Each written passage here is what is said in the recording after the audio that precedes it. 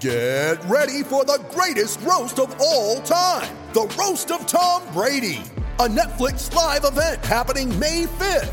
Hosted by Kevin Hart, the 7-time world champion gets his cleats held to the fire by famous friends and frenemies on an unforgettable night where everything is fair game. Tune in on May 5th at 5 p.m. Pacific time for the Roast of Tom Brady, live only on Netflix.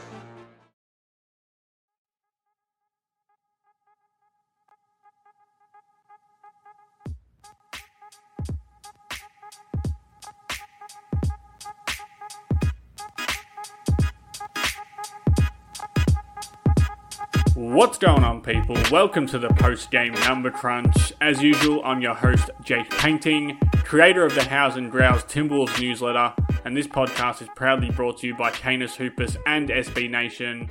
House and Growls monthly subscriptions are down to just $2.50 a month throughout the rest of this run into the playoffs, and hopefully, the actual playoff run.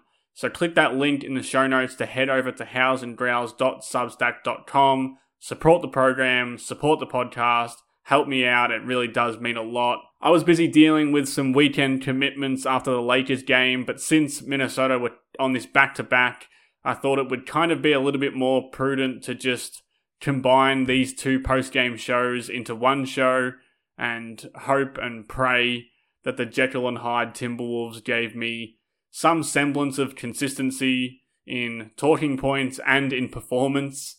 And that's exactly what I got, surprisingly. They knocked off the Lakers 110-102 in a game that was probably closer than it had any right to be. I mean, Minnesota kind of annihilated LA in every statistical category, but failed to put them away until the closing moments of the game. Stop me if you've heard that one before. But then they backed it up with what was really does feel like the most important win of the season. I've said that probably 15 times already in this podcast, but it really did feel like that. They went over to Sacramento, they ended this 4-game road trip, and they came away with a 138-134 victory over the scorching hot Sacramento Kings. And man, this team is just impossible to get a read on. It's been that way all season. 1 minute we're all launching the toys out of the stroller, and the next minute we're shouting their praises from the highest rooftops that we can find. Again, it's been like that all season long, and it's certainly still like that right now. But it sure does feel good to be back on the rooftops and back shouting and back in this part of the Timberwolves cycle. Now, there were certainly a bunch of storylines that I could have focused on in these two games, a bunch of talking points swirling around the two outings. Anthony Edwards bouncing back from that tough stretch of games to have a pretty big night in Sacramento. Rudy Gobert finding a consistent degree of dominance, to be honest, for maybe as long of a stretch as he has all season of late. Jaden McDaniels just being Jaden McDaniels. All of those things probably deserve their own podcast topic. And don't even get me started on Nickeil Alexander-Walker. We're building up to that podcast, surely. He was great in this game against Sacramento. Great in the game before that. Great in the game before that. He's just been great since he got here. But even aside from those guys, the thing that flowed through both of these games the best was Mike Conley. He was that talking point that made combining these two games into one podcast possible. So let's just start with a simple number to anchor his 2-game brilliance, and that's 19. As in the 19 points Conley has averaged over this road back-to-back against the Lakers and the Kings. Let's branch out a little bit further on that number after a quick break. You ready? Showtime. On May 3rd, summer starts with The Fall Guy. Let's do it later. Let's drink a spicy margarita. Make some bad decisions. Yes! Audiences are falling in love with the most entertaining film of the year. Fall Guy. Fall Guy? Fall Guy. That's what the poster said. See Ryan Gosling and Emily Blunt in the movie critics say exists to make you happy. Trying to make it out? Nope. Because I don't either. It's not what I'm into right now. What are you into? Talking. Yeah. The Fall Guy. Only in theaters May 3rd. Rated PG-13. It's only a kick. A jump. A block. It's only a serve. It's only a tackle. A run. It's only for the fans. After all, it's only pressure. You got this. Adidas. So the 19 points is great. I mean, it really is great. I don't want that to sound facetious because it's pretty obvious this team wouldn't have been able to snag either of these wins if Conley had not been able to score 38 points over the course of these two games. But as has always been the case with Mike Conley, the scoring and the impact is more than just that big, shiny number in the points column of the box score. I mean, we can see the intangible stuff. The stuff that doesn't show up in the box score. The calmness in the clutch when handling the ball and getting into actions. The off-ball defense that he played on Malik Beasley and Kevin Huerter in both games, which those two are two of the best movement shooters and kind of off-ball relocators that there are in today's NBA. There's the ability to sniff out loose balls and box out for rebounds among the tall timber in the paint. All of those little intangible things that don't show up on a regular box score. Mike Conley does them, and Mike Conley has been doing them, especially in these last two games. That's all stuff that can't be fully quantified in a number or a metric. But there are things within the actual points per game number that can. And I think you have to begin with the 3-point shooting. Over these two games, he's averaged 7 3-point attempts per game and knocked down 42.9% of those looks.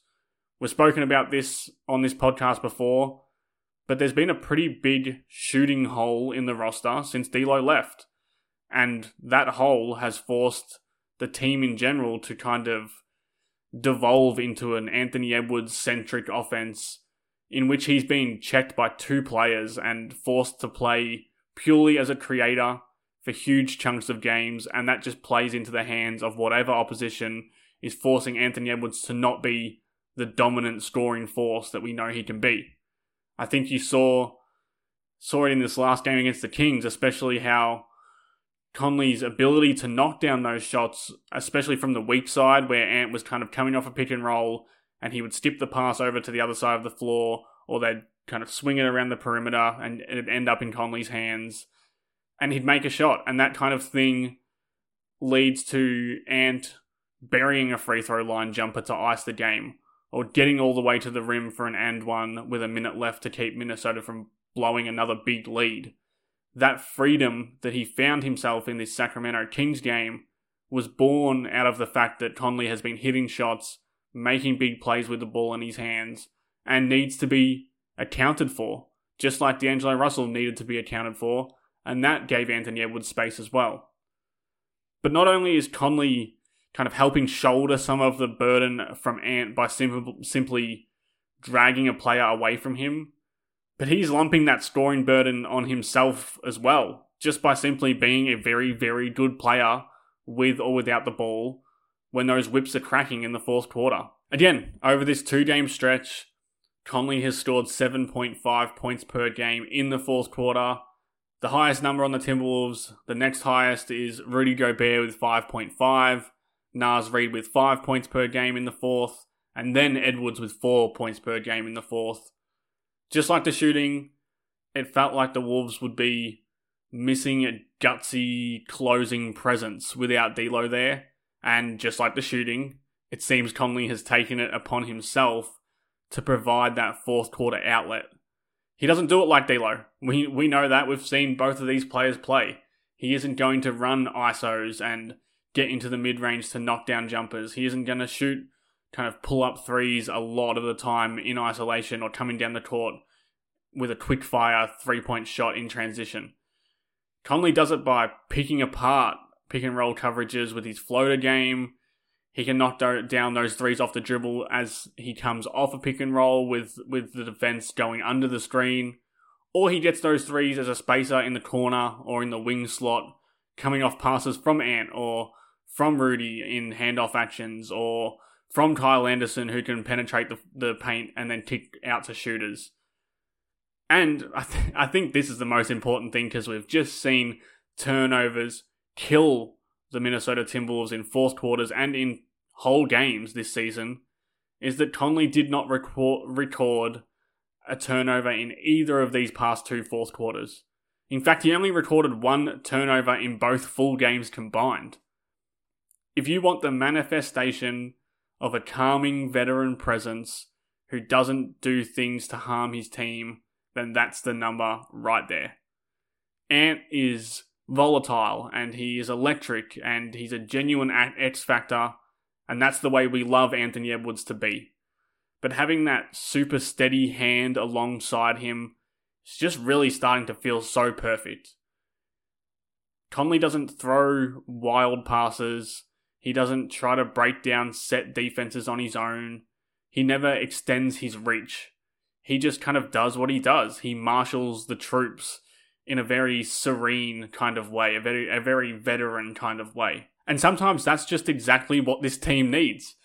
Don't get me wrong, other times they could do with D'Lo's explosion and his own brand of volatility.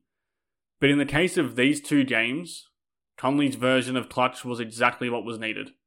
I mean, look at the two opponents and how these games were unfolding in the fourth quarter. The Lakers were wounded, but they were desperate.